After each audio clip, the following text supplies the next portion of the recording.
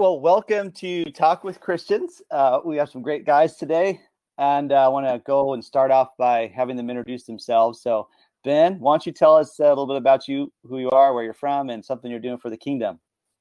All right, I'm Ben Grady. I'm from South Haven, Mississippi, but I'm currently in Calgary, in Alberta, Canada, because my wife is up here. I moved up here to be with her, and so I'm working up here with the church up here, the congregation of the Lord's Church. And I have a group on Facebook, Warriors of the Cross, where we share Bible content daily and try to edify and teach and reach out to the world and lost. So that's what I'm Awesome. doing. That's cool, man. Warriors of the Cross, right? Facebook. That's right. That's what it is. All right. Justin, I got you right when you sneezed, man. Gotcha. My name is Justin Robertson. I'm one of the two evangelists for the Danville Road Church of Christ in Decatur, Alabama. I work here on a full-time basis, but I'm also an instructor in the Department of Education part-time at Athens State University. Been married to the love of my life for almost 13 years. Got 3 kids, age 6 and under. Made a couple of preaching trips to the Czech Republic and to Europe. Also lead a college ministry at Calhoun Community College, which is the largest community college in the state of Alabama. And I'm really looking forward to our study tonight. Thanks for the invite. Awesome. Yeah, that's got a lot of college kids there then, huh? That's cool. Matt, you're up. Hi, my name is Matt McDougall. I am a student at the Southeast Institute of Biblical Studies. I'm studying the Bible, should graduate here in about a week. I'm an evangelist. I try to reach out to people and open up spiritual conversations.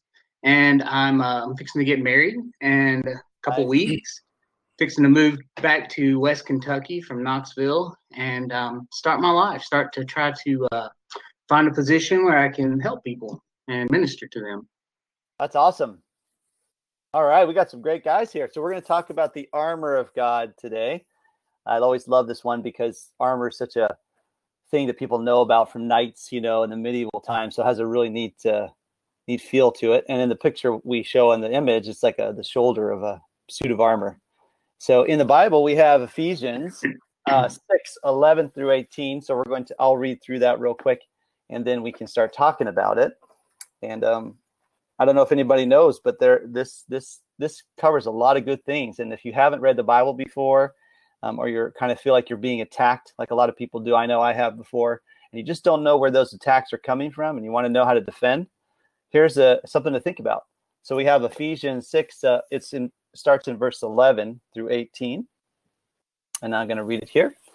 It says, "Put on the whole armor of God, that you may be able to stand against the wiles of the devil." And I learned the wiles are like the tactics, the scheming. So wiles of the devil or schemes. Mm-hmm.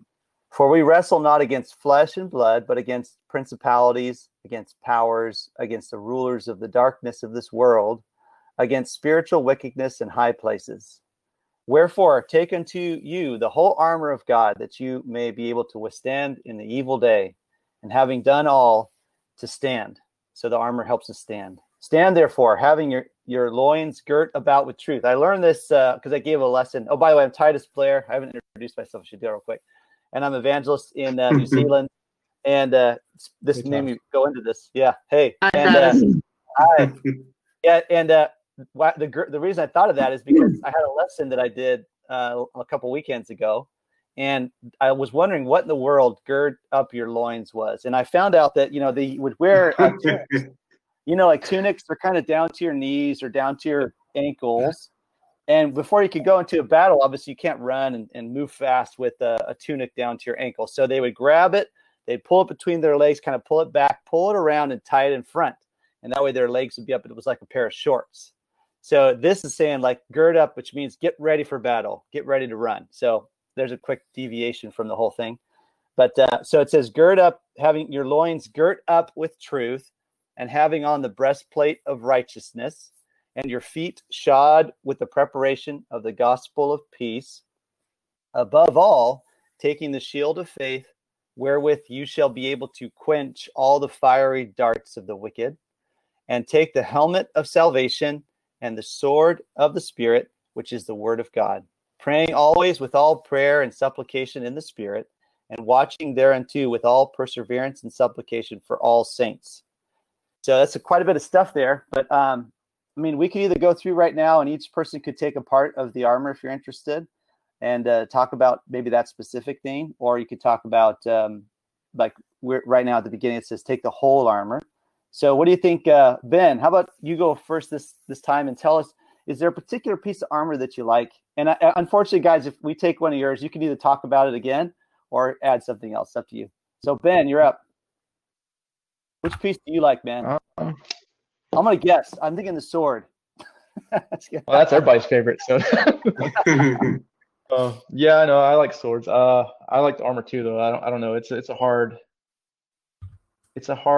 decision, I think, because they're also important to us as a Christian, as a soldier. You know, you can't go out unprotected. And I think it's about being prepared. It's got defense. It's got offense. Because when you're in that offensive state, you're going to be taking on all sorts of things.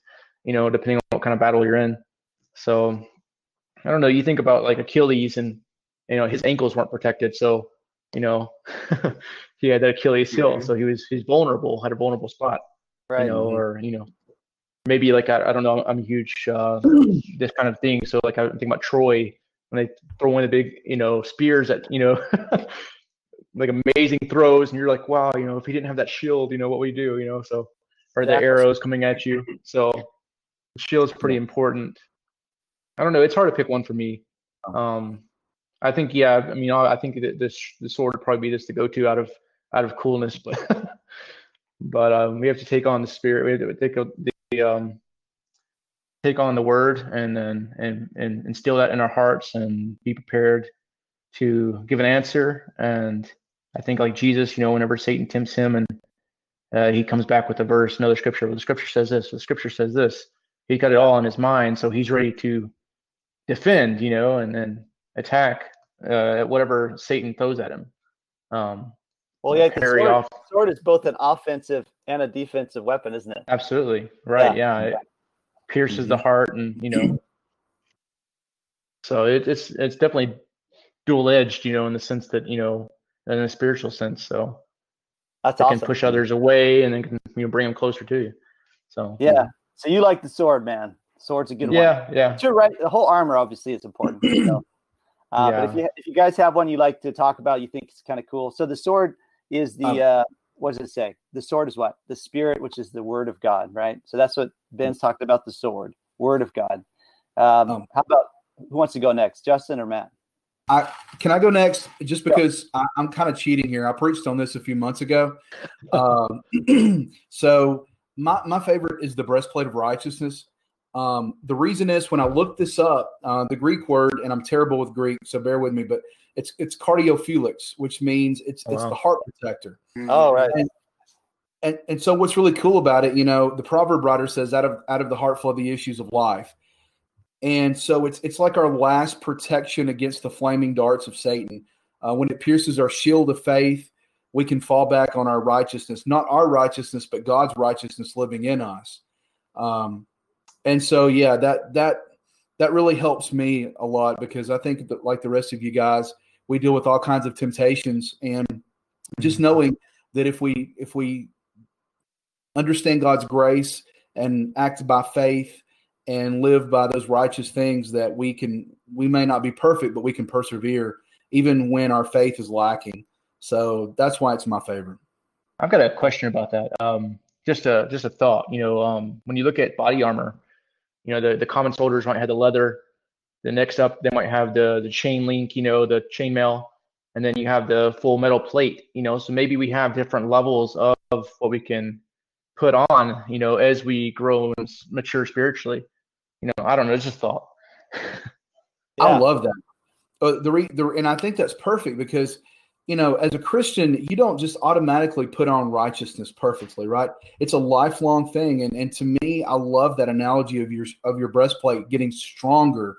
I'm kind of a nerd, so I like the Lord of the Rings.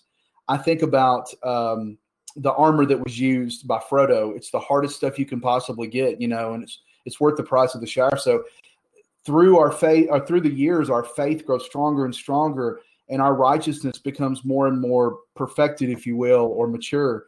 And that's a very comforting thought. Well, I know Frodo personally because he's here in New Zealand.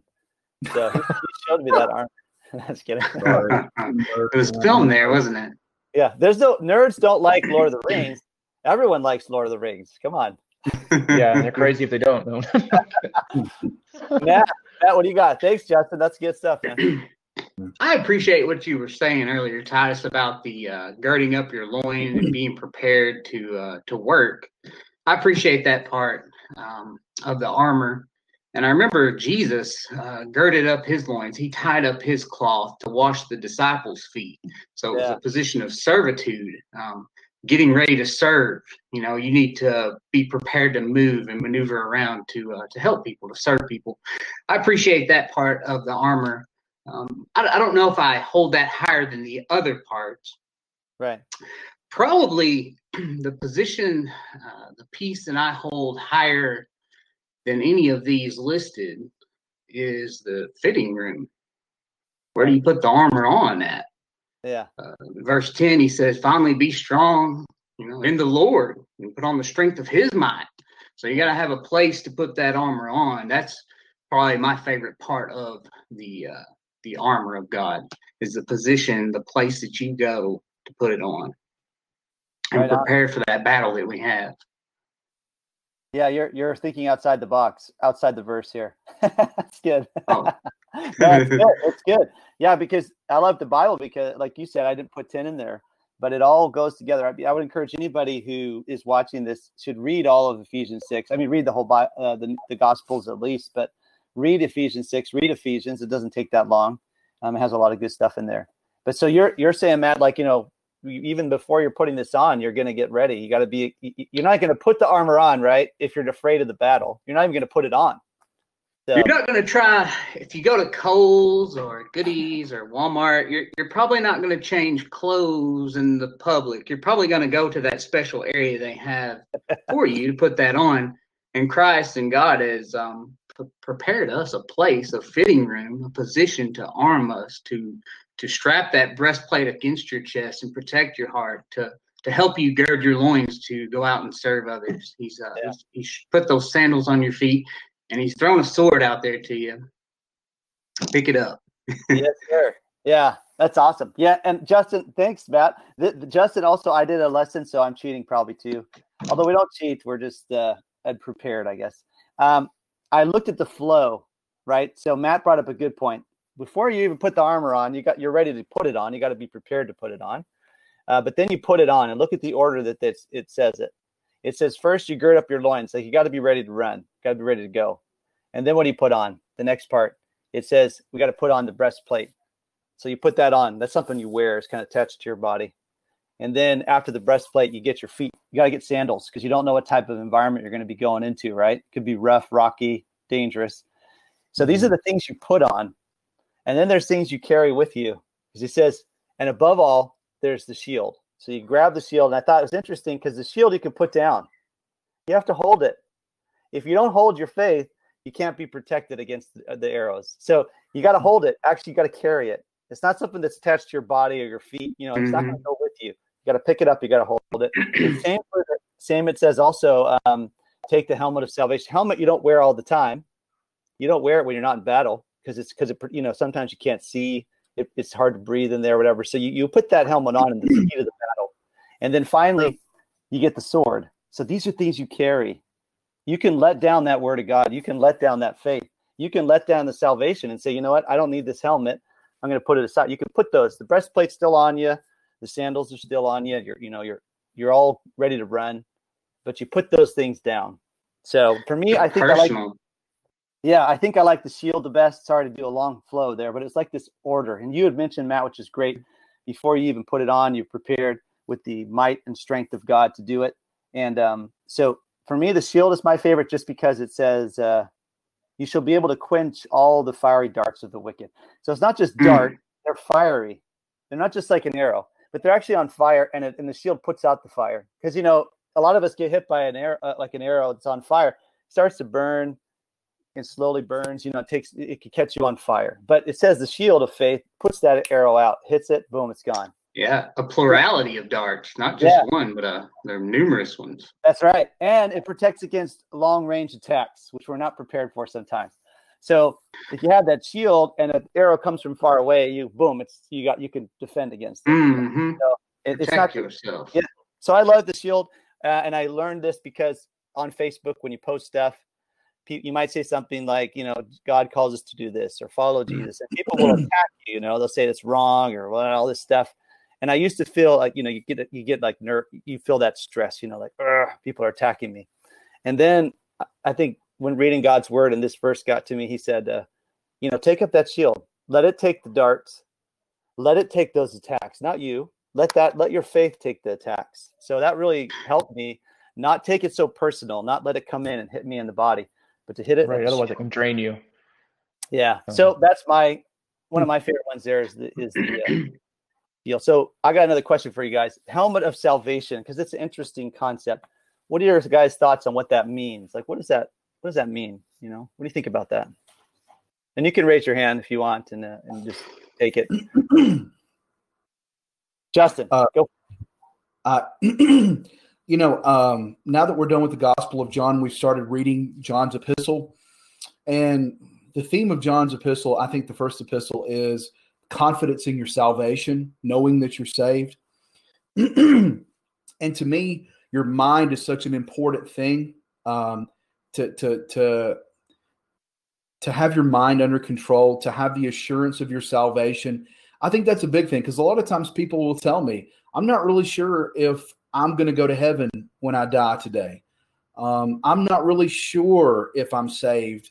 I know that they don't want to be prideful, but at the same time, I think God wants us in our heart or in our mind to understand that we have salvation. We are set apart by God. We're washed by the blood of Jesus, 1 John 1. And so I think that salvation helps us to go into battle with our head protected. Just understanding that's my 2 cents on that. Right. So protecting that mind part of you, right? Because you had said the breastplate was like the heart. Actually, would you say cardio something, which is heart, cardio? Yeah. Yeah. And so the breastplate is kind of that righteousness of the heart, and the salvations of the mind. What do you guys got? Any other stuff about what that means? A helmet, because it says take the helmet of salvation, like take it, use it. What does that mean to you guys? Alongside that, just to reiterate, 1 Thessalonians 5:8 says, "But let us who are of the day be sober, putting on the breastplate of faith and love, and for an helmet the hope of salvation." So now, hey, wait, did you remember that? Ben, did you remember that from your memory, or did you look that up, man? Because that's impressive. Yeah, I looked it up. That's great, man. All right, that's good. So keep going. Keep it up. Keep it up. Yeah, hope, I thought that went alongside with that, and then we're supposed to hold fast to our confidence. So be confident in our faith, in our salvation, like he was saying. So I think that really coincides, because you're just falling right into that and going, I've got to be strong in my mind, strong in my faith in the Lord, strong in the Word, and be ready, prepared. The whole thing with armor is you're putting on the armor, you're being prepared to go out and face whatever Satan has for us. He's our adversary. He's out looking for us, trying to attack us at every curve, every angle. I mean, I think the believer, he's kind of in a sense, he's got the atheist, he's got the non-believer, but those that believe in Christ, and that believe in God in some measure, because I think the truest belief obviously is those that obey his commands, that do what he said.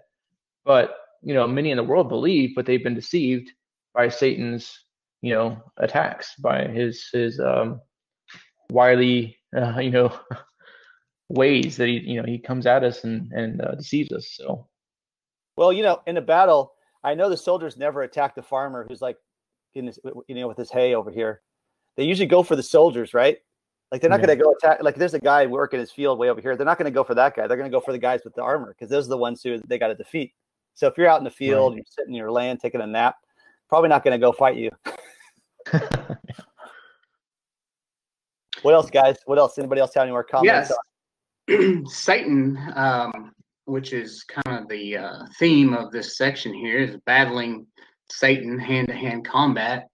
And you need that helmet of salvation. If you remember in the garden when he made Eve doubt, he messed with their head. He messed with her head in order to get her to fall. And he can do the same with us. Luckily, though, there's therefore no condemnation for those who are in Christ Jesus. So we have that hope of salvation to clear our doubts and to help us with guilt, the guilt that he brings upon us and tries to bring upon us. We have Christ to help us be free and protected from that harm to our mind. Isn't that deep, man? Isn't that deep? So good stuff. I mean, we're supposed to love God with our heart, our mind, our body, our soul. Like all of it is covered in this armor. Could I maybe add to what Matt said? I think that's a great point, Matt. I was thinking when you were talking about Eve, she had her salvation guaranteed to her. She was in an innocent state. And so she had everything she could possibly want or need. And Satan attacked that. And I I keep coming back to that idea of salvation, not the whole once saved, always saved thing, but just the confidence of our salvation that God says we can have because we walk in the light, 1 John chapter 1, because we ask God for the forgiveness of our sins, because we keep his commandments, chapter 2, verse 1 and 2. And, I think about Eve and what you said, and what a great illustration you made there. She was in an innocent state, and she basically could look at the tree and say, I've got it. All I've got to do is what God said. My salvation is guaranteed. But Satan deceived her. He threw a dart, took it away. And so, man, yeah, absolutely. Great illustration there, Matt. Yeah. And you go to the top. It says the wiles of the devil, which is the schemes, deceits. The same thing that Eve got attacked with, right?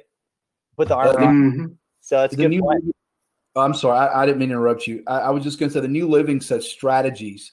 And that really made me think about the armor. This is just a maneuver we're doing in putting this armor on.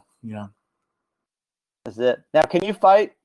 Reading this, guys, do you think you can fight against the devil without this armor? I don't think if you nail enough Bibles up around your house, it's going to protect you. I think you're going to have to put it on and fit it to your body. I think you're going to have to take possession of these things and wear them to battle. That's right. A whole stack of Bibles isn't going to save us, is it? It's not going to protect us. Although they have stopped a bullet before. They have stopped a bullet. Have they? But you're right, man. You're right, Matt. It's not the actual physical item. It's getting all the items that we need there. Yeah, it's cool. Yeah. And the thing about it is we are no match for Satan. And I think that's something we don't want to admit to sometimes. The word wiles there, I looked it up because I thought it was kind of interesting. It's got the word method in it in the Greek language. And it comes from the idea of like a commander having force of an army. That's how that word is used in Greek. And so I think about Satan, and he's got command of this army. And do we really think we can take him on by ourselves? And I love what somebody said earlier. We've got to first realize that who are we strong in? We're strong in God's might. We're strong in the power of God, not ourselves. And so, I mean, we just have to realize he is a very, very dangerous opponent, and he's going to get us if we do it by ourselves. Yeah. I when you said that, I thought if you think about scary movies people watch, all these scary movies, what's the thing that's always scary about them? There's this power. There's this evil darkness that is trying to attack people. And that's what's scary, is because they go, wow, I can't get away from this thing. It's so powerful. It's not a scare to me. It can't hurt. I can't hurt it that easy. They always add the good human part to defeat the evil. But really the fear comes from that evil that is this dark power. And you think, you can't just make that story up. Like, who once in their life just came up and said, you know what, magically from my head, I'm just going to come up with this crazy being or this thing that just attacks. And it doesn't come that easy. It takes quite an imagination to try and think of that. So that's funny. That's good. And we have a couple people, by the way, who joined us. If they have questions, just feel to chat, type in the chat. Yeah. But send them in. Let's hear them. Yeah. We also have, we're talking about the armor of God now. And the next part we're going to talk about, and if you have a question, just shoot it out there. We've talked a little bit about the armor. Now we're going to talk about a question that we have, which is, how can I put on the armor of God? Right? We talked about what it is, and how do I know if I have the armor of God on? Like, how do I even, like, do I have it on? How do I know? And how do I put it on? So let's talk about that. Just raise your hand if somebody wants to jump in, and we'll do that. Who wants to go for? Oh, Matt, go for it. Okay, so there's two questions, and I appreciate these questions. They kind of get to the heart of the armor. A practical application, as Titus was saying at the beginning. How can I put on the armor of God? Well, you're going to have to study. You're going to have to study. You're going to have to know what God's word says, because in this section of scripture, it's not a physical battle. It's a battle of ideas. It's a spiritual battle. It's a battle of ideas, and ideas are very powerful. You have more influence on people with their ideas than you do physically forcing them. The devil doesn't go around grabbing a hold of people and making them do evil. He convinces them to take it upon themselves and do it. So how can you put on the armor of God? You need to study. You need to study your word and know the will of God. Because when you know the will of God, you're going to be armed in his might, and you're going to walk with him. Matthew 28, verse 20. And how do you know you have the armor of God on? Well, are you able to free the captives?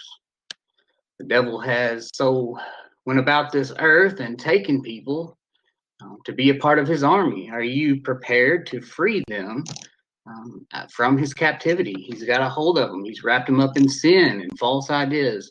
Are you prepared to not by the tip of a sword, maybe like some world religions we know, Islam or whatnot, not to free them by violence, but with the love of Jesus, free them from the captivity of the devil?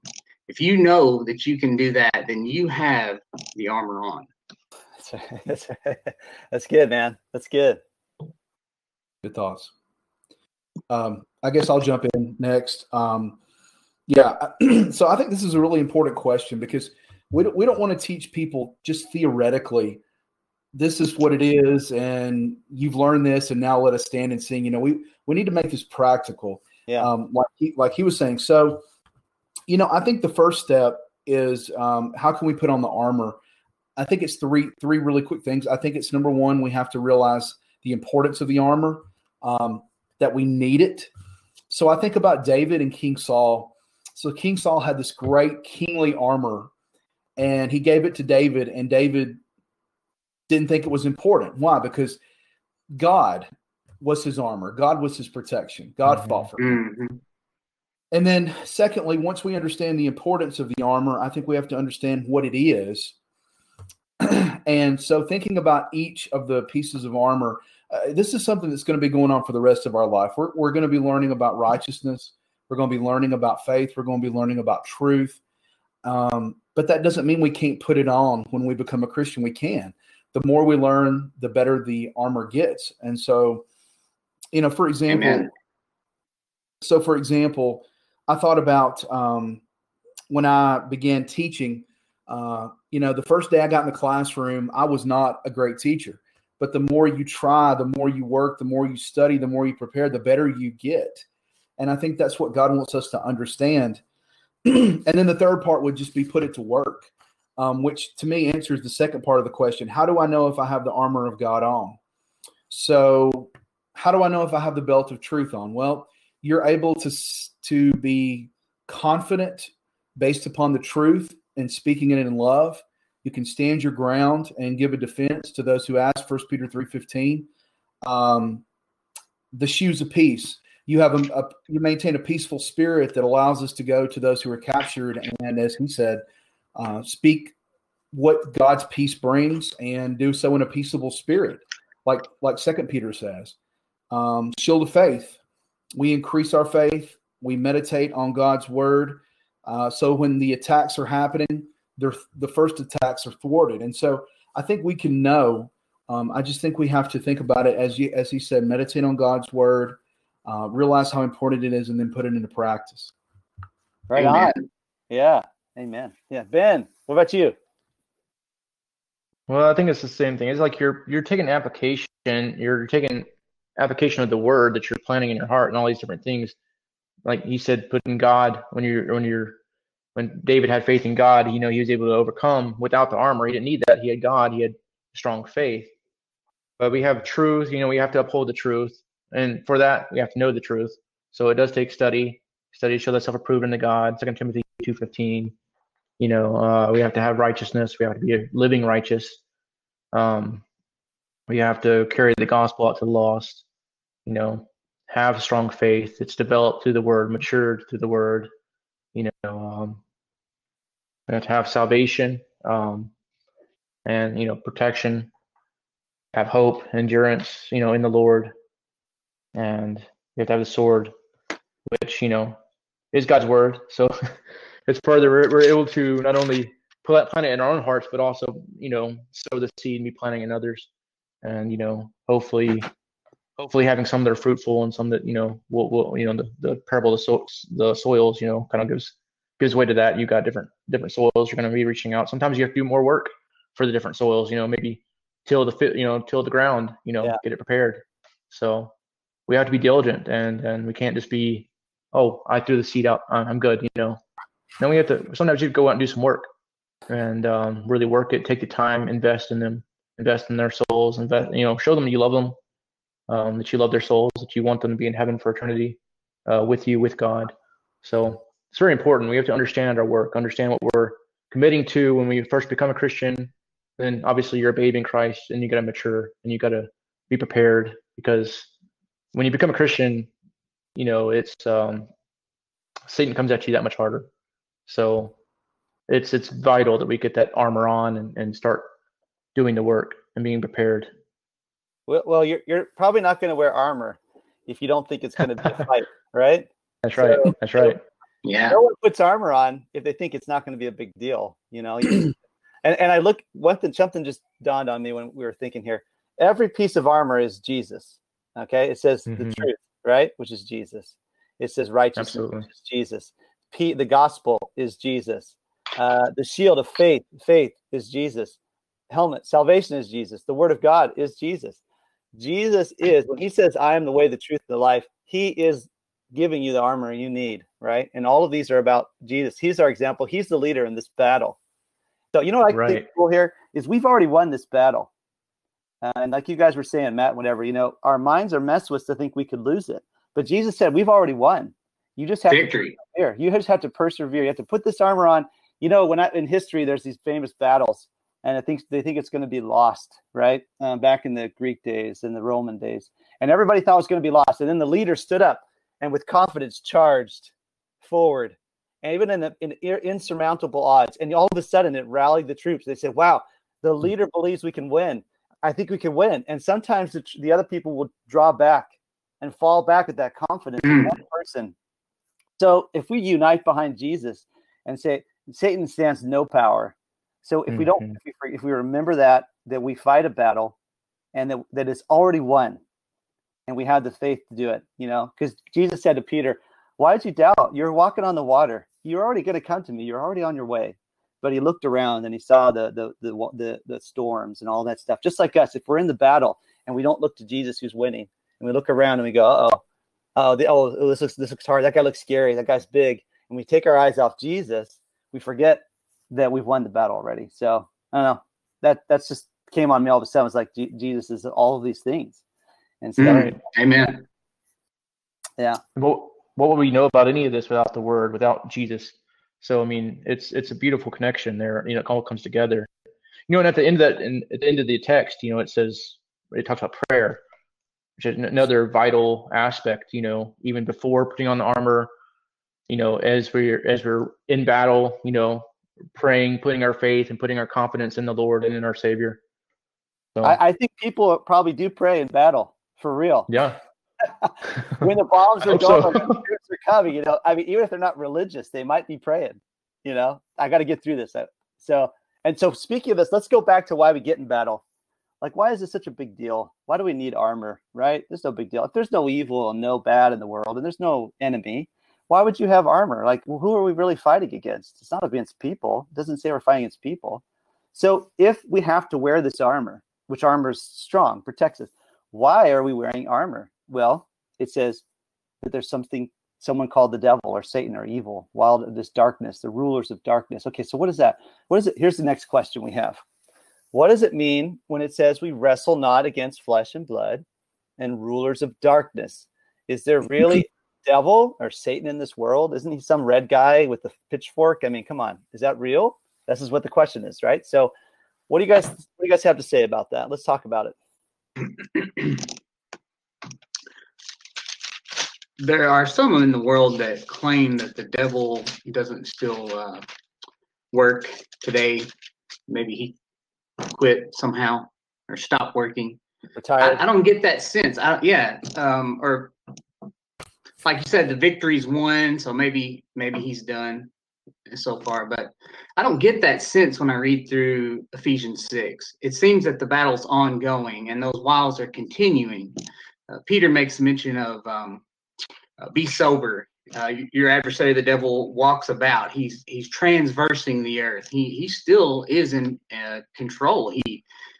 I think Luke 4 says God gave into his hand the kingdoms of the world. He's the God of this world. He is still he has some sort of power. Now, what that is exactly, I don't know, but I know it involves ideas. It involves schemes. It involves trying to take over the church. And so what does it mean to battle against spiritual forces in dark places? We might do ourselves a disservice to try to parse every part of that out, but we need to definitely know that it's a real danger, and we can prepare ourselves for it. We have the ability to arm ourselves for the battles. These ideas. It's a spiritual battle. It's not a physical battle. It's a battle of ideas. So knowing the truth, therefore, we can know error. I hope that makes sense. But I think the devil still lurks. I think he still does work in this earth.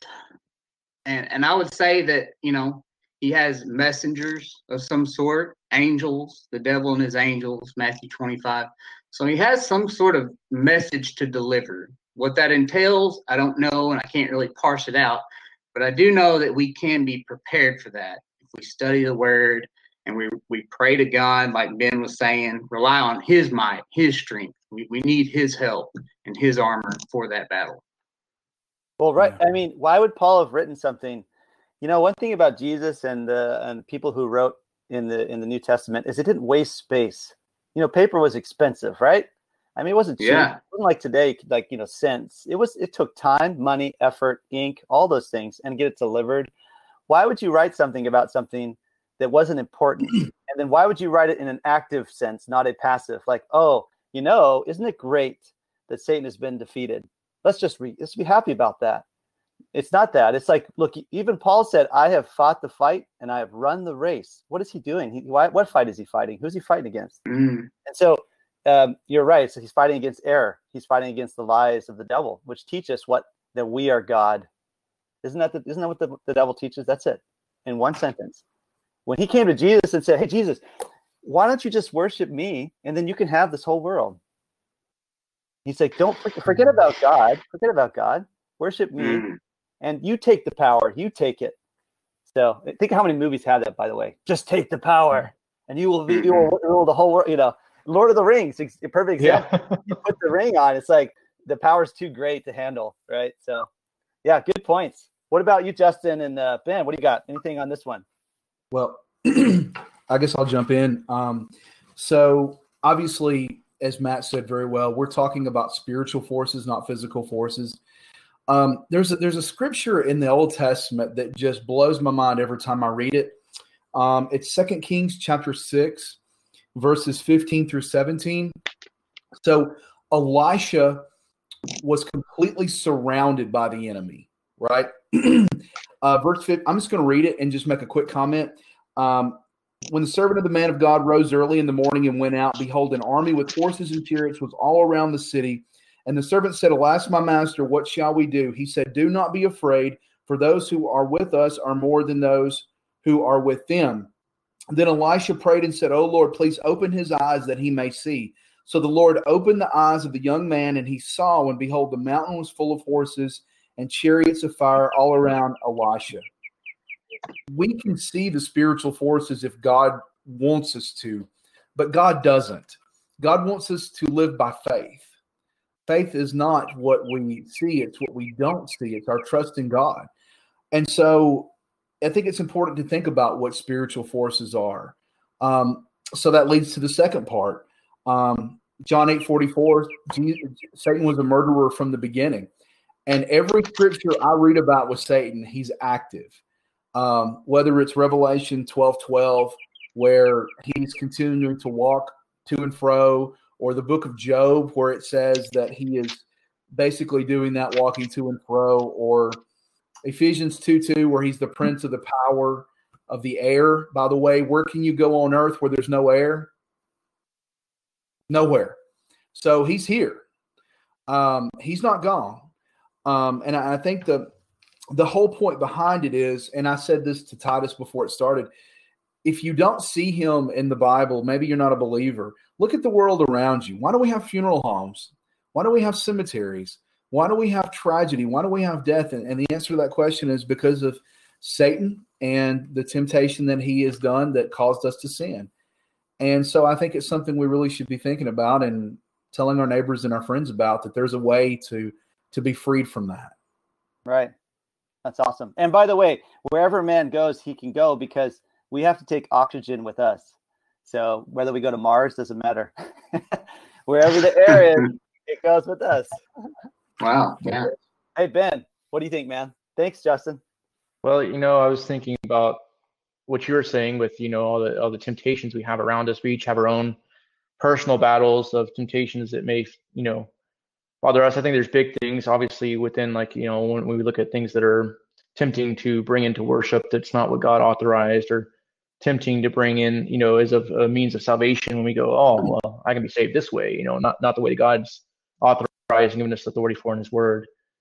So there's those kind of things. But then there's the big things that are in our own personal lives, where it's like, hey, I'm tempted by this, or alcohol, or drugs, or whatever the case is, for each individual that we all face day in, day out. We go through some hardships, and then we're, tempted to go try this or do this, or we have this worlder friends that are like, trying to pull us over here into this or that. And Satan, I'm sure works through them in the same, way that God works through us, So, Satan doesn't fight fair. He doesn't wait for a convenient time to attack us. So we have to be prepared all the time.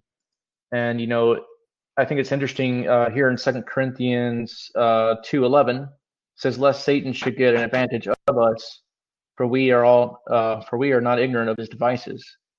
So we can know his ways and his tactics, and we can be prepared by knowing the word, by knowing the truth, like Matt was saying.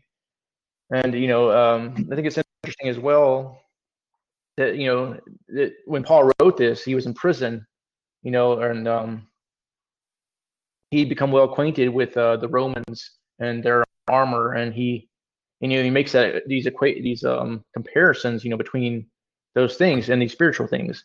So it makes these comparisons that we can kind of understand on a inner-worldly way to make application spiritually. Like, okay, we need to put this on, we need to do this to help with this, and this to help with that. And if we do all of this, we're prepared. We can do this, and verse 10, finally, my brethren, be strong in the Lord and the power of his might. Yeah. So we have to be strong in the Lord and keep that focus, and on the number one, our Jesus, our leader, and and be prepared to face whatever Satan throws at us without fear, without anything, because we need to be ready to face it just head on. I think a lot of the soldiers, you see them, the most bold ones are just looking it all straight in the eyes. No, like quenching or turning their heads. Yeah. I was talking about jousting. When they're jousting, they have to, the best ones are the ones that just look straight ahead. That's awesome. Well, I'm going to say something here with authority. Yes, Satan is real. He's alive today. And he wants you dead. He wants you dead, suffering for eternity. Yeah, I know. So this is the guy we have. This is the person we deal with. And you might say, Titus, no, there's no such thing. That's a fairy tale. And I would say to you, have you ever been uncomfortable? Have you ever been in pain? Have you ever had loss or things taken away from you that robbed you of your happiness? Have you ever been hopeless? Have you ever pursued something with your whole heart and lost it? Or have you ever done anything in your life that you thought was going to give you all you needed and it didn't give you enough? You see, that's what the Satan does. He gives us this thing, this cup or whatever that we drink, that we think it's going to fill us up, and it never fills us up. So whether you believe in Satan or not, I bet you have, and I have before in my past, tried to get something that I thought would fill me up and make me full, and it never did. And there's some Roman stories, Greek stories about a guy who always was so close to eating and couldn't reach and couldn't get the water. Satan puts it within our grasp and says, see, this is happiness. You're going to get happiness from this, but you never have happiness.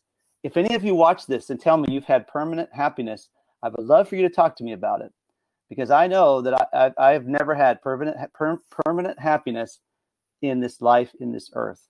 But when I found Jesus Christ and I learned about him and the way, the truth, and the life, he gave me something that overcame death, because no matter what you look at, death is still going to make you unhappy. And it says that Satan is about death. Like, he wants you to die, and Jesus wants us to live. So with authority from the Bible, Word of God, Satan is real, and he's trying to attack you today. So that's what I'm going to say right there. And then we're going to go to the next topic, on that note. But we have armor, don't we? So we have armor. We have armor. Look, Satan's real. You're not going to win against him. Arm wrestling, mind, whatever, doesn't matter. You're not going to win. So, but if you have the Jesus and you have the armor of God, you will win. So we know this. Next question, and this is good. This is how I would answer someone who says, how do I know if I have the armor of God? Well, you easily know. Are you feeling the battle? If you're not feeling the arm, if you're not feeling the darts hit you, the shield, and you're not feeling that sword hit that armor, and you're not feeling the clash of the battle and the heat of the battle, maybe you're not in the battle. So how do you get in the battle? Well, this is where this question comes. Well, I want to spread the good news. Guess what? When you start spreading the good news, you're going to be in the battle, and you're going to feel Satan. If you don't believe he exists, start telling people about Jesus and see what happens. I want to spread the good news. I just don't know what I should do, and I'm afraid. I mean, this is me too. Right? This could be any of us. And we're talking about actively, doing. What have you found to be effective in teaching your neighbors? And this is about each one of you guys, your neighbors, about Jesus. So who wants to take this one first? We want practical stuff, okay? Someone who watches this, I want them to be able to watch it, and you say, try this. And they can actually go do it. They don't have, it's not a very complicated thing. It should be something that's practical, applicable. So what do you think? What do you guys want to do? Who wants to go first? I guess I will. Okay. I have a lot of stuff here, but I'm just, first of all, I think everybody needs to have an evangelism toolbox. And what that means is you need to have 3 or 4 or 5 go-to Bible studies to pull out that by heart, that you have a connection to emotionally. This needs to be something that you really take seriously. And it's like when somebody goes to fix a house, you're not going to do anything well if you don't bring a toolbox. And so anyway, we have one study that we go through called the Commission and the Conversions.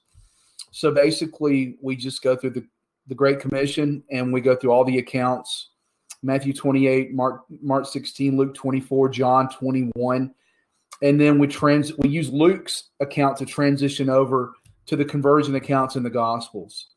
Okay, hold on 1 sec, Justin. So get us to that point. So you got that toolbox, but real quick, just tell me, because I want to know that part where you say, you're in that study now. How did you get them to that study? Can you tell us a little bit about, that's awesome, the toolbox, and you should leave us some info about that. But that first part, let me know. Well, let me just tell you the most success we've had. Now, North Alabama is different than where you guys are. I understand that.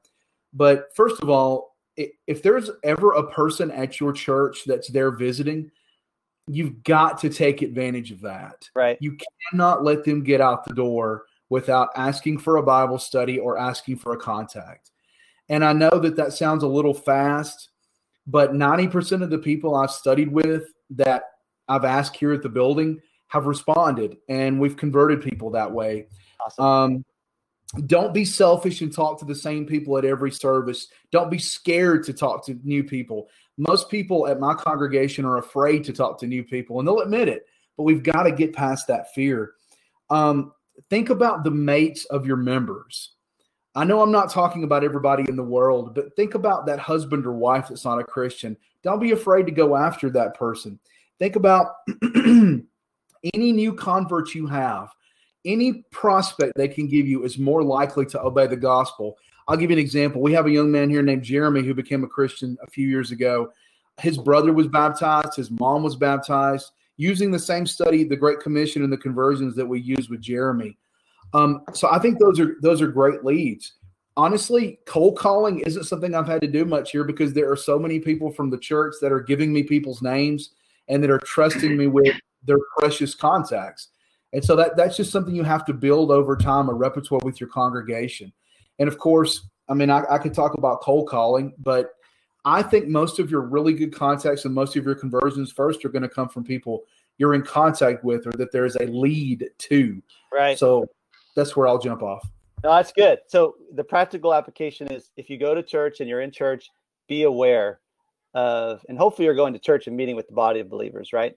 So that's key. But you pay attention to the congregation, you know the people who are there and the people who are new, and then make sure you connect with them. Secondly, it's about the people around you, right? Your neighbors, the people that you have a connection with. Awesome. That's good advice. So that's where you're looking. You're looking to do it. And who's next? Thanks, Justin. And have a toolbox at all times. You should give me that link, something that you have, so I can put it on the page. You know, if you I'll say really quickly, the commission and the conversions is one I use. Okay. A modified form of the big picture of the Bible is something I use.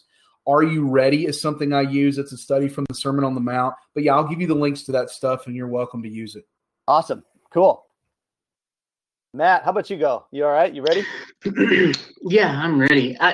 I'll tell you what affected me and what charged me to spread the good news of the gospel of Jesus Christ. I was probably 25, 26, and I was a converted believer. And a 16-year-old girl took me door knocking. She had done it before. She mentored me. She taught me. And because she taught me, I now have developed skills to do it myself. And so I would say if you yourself want to be a gospel spreader and talk to people, you need to get a mentor. Get with somebody that's done it before because they know tricks, they know tips, they can help you to succeed and perfect your skill and your art. Not everybody is gifted with the same talents. You might be a good giver or a good speaker, a good conversationalist. You need to develop your talents. You need to go with somebody and let them help you to build you up and become a spreader of good news. And if I can do that, I'm on Facebook. You can find me, Matt McDougall. I'll help you do that. Another thing, we have a broad spectrum of people we can reach online on Facebook. So if you catch an honest heart, maybe somebody asking and they're not real hateful and they're just kind of wanting to know about the gospel or certain questions, don't go publicly. Go to their inbox. Reach out to them personally. Hey, what's your number? Can we talk about this? Or what do you think about that? What do you think about Jesus? Do you believe in God? Ask them, get them started spiritually. Spark that spiritual fire up. And you can find that online. You can find people that are genuinely looking for the gospel. I believe that's true. Awesome. So like to recap, get with somebody who's already fought some battles with, if you're new in the battle with your armor, go with a soldier or a knight who's been out there fighting and can be like, watch out for that over there. Watch this guy. Here's how you attack this thing. And here's how you do this, right? That's what you did. And you felt bold and empowered because you could ride on that person's confidence. You could ride with them in their experience. So that's good. Yeah, you were saying lead somebody to battle. You were talking about the generals would lead them into battle. Yeah. Well, that 16-year-old girl, she led me into battle. She led me, and she sparked my desire, my inspiration. Yeah. And people can do that for you, and you can do that for others as well. That's it. There's two parts. If you don't feel like you're doing it, find somebody who is. If you feel like you're that person, then help somebody who isn't. Right? Those are the two things. Amen. Yeah. Ben, thanks, Matt. What do you got, Ben? That's some great points, Matt. So for me, I use Facebook, obviously, my Warriors group. I do a lot of sharing information there. And, I even joined other groups and plant the seeds, within these groups that are, religious. And you look for those people that do have sincere interest and you just, pull them out, try to get them separated from the group and discuss things with them. I've got a lot of people with health stuff. My personal background's with natural health and things like that. So, I post a lot of health things and I've made a lot of friends in that realm. And that's opened a lot of doors because a lot of them are very open-minded to God or already believe in some measure. So, and a lot of them are truth-seeking, and that measure and other aspects of life. So, and they know you are, and so they go, oh, that just opens that door for you to be able to walk in with the truth and go, hey, I know you're looking for the truth over here, but what about this, and be able to teach them and show them, and the other thing I think that's important, we also, last week, we brought up writing letters and going out to the community. We can all do something like that, and not, necessarily if we have the fears, maybe speaking one-on-one in a person, maybe we could write a letter, and deliver it to all the neighbors or all of our community. But the other aspect of it is, like, if we have that individual that is interested or wants to study, or maybe we see potential in, that we invest in them. So maybe whether it be getting them a Bible or bring them out to dinner or invite them over for dinner, making, dinner and having some time to invest time, getting to know them, getting comfortable with them, creating trust, and building a friendship bond that you can build on and open those doors to sharing the gospel with them. Because I think that once you show them you care, that opens that door to be like, oh, I want to hear what this person has to say, as opposed to being like, oh, who is he? Like, they don't respect you, they're not going to listen to you. Right. That's good, Ben. Yeah, pretty much. I think fear comes from two things: a lack of confidence or a lack of experience. You've never done it before. I mean, who would be afraid of? There's lots of things in life we've done, right, that are not afraid of anymore, but we were really afraid to do them before we did. I was talking to my wife. I said, it's like stepping over a step. You look on this side, you go, man, I'm never going to make it over that step. It's too hard. You step over the step, you look back, you're like, man, that was easy. I don't know. It's so hard. In my mind, it was so hard, but in reality, it wasn't. So Satan is convincing us, because that helmet of salvation, right? If we don't have that focus in our mind of saying, okay, guys, there is Satan, and everyone who is not in Jesus Christ will be joining Satan. This is the real truth. This is what the Bible says. If you are not with Jesus, you are against him. And if you're against him, you're on the losing team. So if we believe this as Christians, like if right now all of us are probably in a house or somewhere, can we think of anyone around us who is not a Christian? Probably. And that person is going to hell. If their house burned down today, they're dead. So I don't want to be the guy who never talked to him that said, hey, you know what? There's hope for you. And by the way, they're already in hell. We are already in hell. When you don't have Jesus, you're pursuing things with your whole heart, and they always let you down. You love your wife and she dies. You have kids and they leave and they go away. You have money and you lose it. You're always losing. When you follow Satan in this life, you're always losing. With Jesus, you win. So we have people around us who are depressed, sad, looking for hope, looking to win. And we don't go and tell them. So we have, first of all, got to have that love, right? Love, for me, I pray for the love of Jesus, that I can love people enough to tell them about him. Because I don't love them enough if I'm not telling them that they're lost, and that there's a way, and that there's a hope, and that they can join me. We work together. So I would say anybody who's watching this, look, you know that they're lost. If you're a Christian and you believe what Jesus said, there are people who are lost. You have skills. It could be anything from drawing pictures to writing letters to whatever. You have skills that God's given you, like Matt was saying, and Justin's talking about skills that his people in his church have and he has as a preacher. Use those skills for the kingdom. Talk to people about Jesus. And if you could send a letter, I have a sign, guys, that I put in front of the house. It says, "Christians live here." If you need anything, if you need prayers, or you want to learn about Jesus Christ, the Son of God, call me. Stop by. You can do that. You can do something. Okay, so do something this week. Do something, no matter how scary it is. Do something, whether it's writing a letter. So, Matt, you got something. I think you're rustling your Bible there. Yeah. Okay. We've talked about this, and there's you mentioned praying for love. That's a good prayer. It's Philippians 1 about verse 6, praying for love. Pray for your love for other people. But in this section here of Ephesians 6, the verse after you have quoted there, Paul asked for prayers for his boldness. Yeah. You want to reach people in their lost state, pray for your boldness. Pray, ask the God of mercy to reach out to you and help you with your needs to preach the gospel and to reach them. I believe that's... Doesn't it say he's faithful? Ask, seek, and knock? Like, ask God. Colossians, it'll be given. Mm-hmm. Colossians chapter 4 and verse 2, we need to be praying for open doors, But an older man told me one time, don't pray for open doors unless you're ready to deal with those who come through them. Hey, guess what? I don't think there's enough people praying for open doors, man. What a high-class problem. If Matt told us, or I did, or Ben, or you, hey, guys, I had 14 people want to know about the Bible. I just wasn't prepared this week. That would be a high-class problem. In fact, I hope that people watch this and come to me and say, Titus, there's too many people that want a Bible study. What do I do? That would be a great problem, right? Wouldn't it? Yeah. Yeah.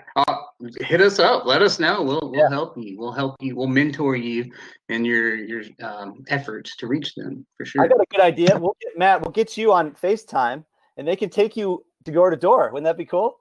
Hey, this is Matt right here. If you do a door to door. That's what we need to do. You fly me in. You fly me in. I'll take you door to door. I'll knock on every one of them with you. That's even better, man. Awesome.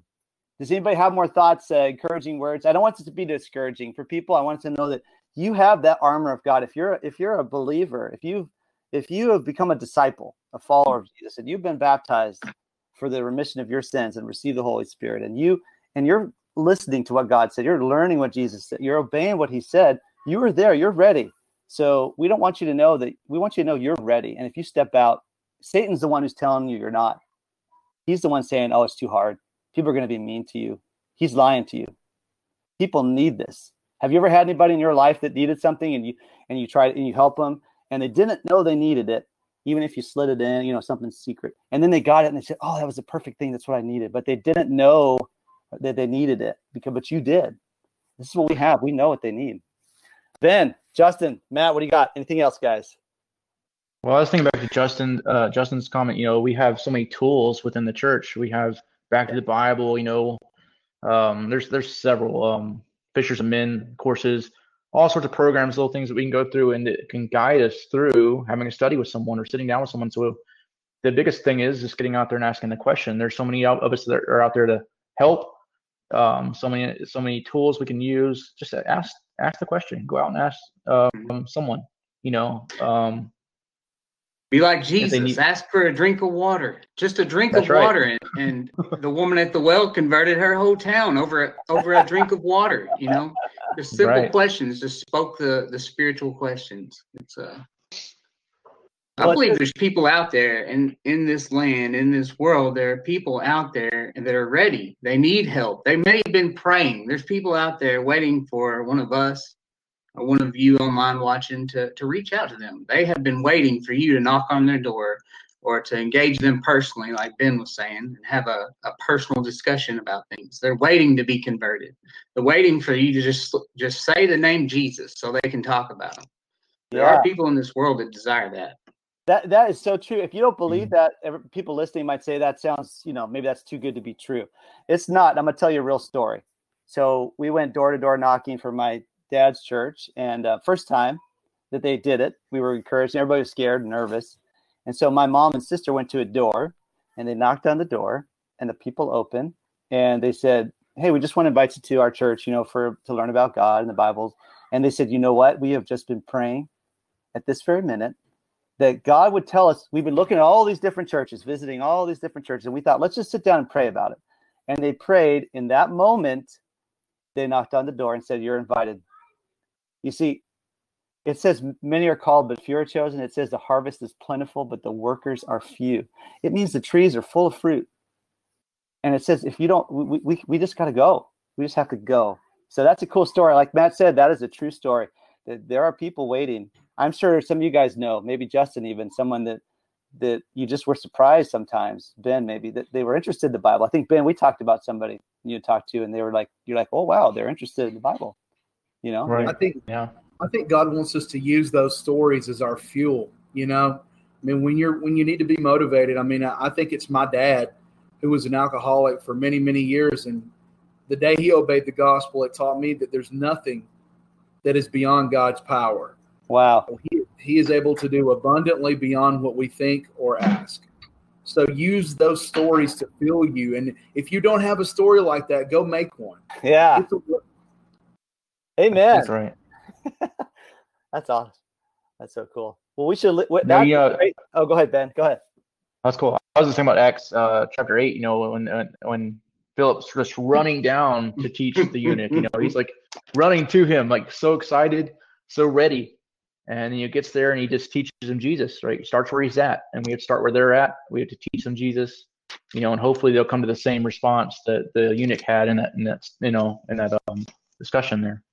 So he converted a whole town that converted their false teachers, and then went after one man to convert one man. That's how important it was. And we all know that we know somebody, one person that needs to be converted. Then they're worth it. The eunuch proves that, Ben. It's a good story, man. Right. It's a good historical narrative. I don't think we're supposed to say story anymore. Story, yeah. It's a historical narrative. That's funny. But we're just trying, all of us here believe that God is real and that he's powerful and he has overcome Satan. Satan is nothing, powerless, nothing. So he just convinces our minds that we're nothing. So let's not believe it. Hopefully your armor of God, you put that armor of God on and you have the power to overcome the devil. He can attack you, but you have the power through Jesus Christ. So let's not forget that. This has been awesome, guys, to get together with you. And let's talk about something this week. So what's something we can do, each of us, real quick, that we're going to try and do or commit to, so that other people watching this can say, you know what, if Titus is going to do that this week, I'm going to do that. I'm going to do this. I'm going to do this thing. So I'll start. Okay, I'll start. Our neighbors are not Christians. We were in lockdown. I want to invite them to, this is a big deal because they know it's tough because you have neighbors and, they're friendly and they like us, but they know I'm a Christian because I wear my Jesus shirt every day for 500 days. So I'm like, tell the world, man. So they know. And the kids always ask them, my kids, why does your dad wear that shirt all the time? So it's great. So they know, but I know they're ready for me to ask them. So I'm going to approach them this week, Lord willing, pray for me, just to say, hey, I want to invite you to learn about Jesus, and I'd love to teach you if you're interested. Just that. That's it. Okay? That's what I'm going to do. I'm committing to doing that. Ben, you're up. All right. So, yeah, I've got several hot contacts, contacts that I need to reach out to or get back with. Some of them that I've let kind of soak a little while, So I'm going to try to reach out to those individuals this week and make that effort to see if they're ready to study, see if we can schedule something. There's a few that I intended to study with and they backed out or this, that, and the other, so hopefully we can reschedule and hopefully we can make it happen. Awesome. Justin. I'm going to reach out to a young man who's struggling with addictions right now. He's been in and out of the church. He's been disciplined by the church, and he's struggling, man. And supposed to get with him Thursday. And after hearing you talk about your neighbor, you got me motivated, man. There's a guy across the street from me, one of the best guys in the world. And it's crazy I haven't talked to him about Jesus yet. I can't believe I haven't done it. It's sad. I'm going to do that. So appreciate the motivation. I needed that. Thank you. Hey, I'm scared too, man. These people are very friendly. In fact, if there was not a heaven, they'd probably go. If there was no Jesus, they'd probably go to heaven because they're so friendly and nice. So I'm with you. We're in the same boat, So I'm not. Listen, if you're watching this, I'm not brave. It's going to be just as scary for me as you feel if you were to do it. So, Matt, how about you? Have you ever seen that meme with the chicken that's it's got all its feathers tore out? It's a rough looking chicken.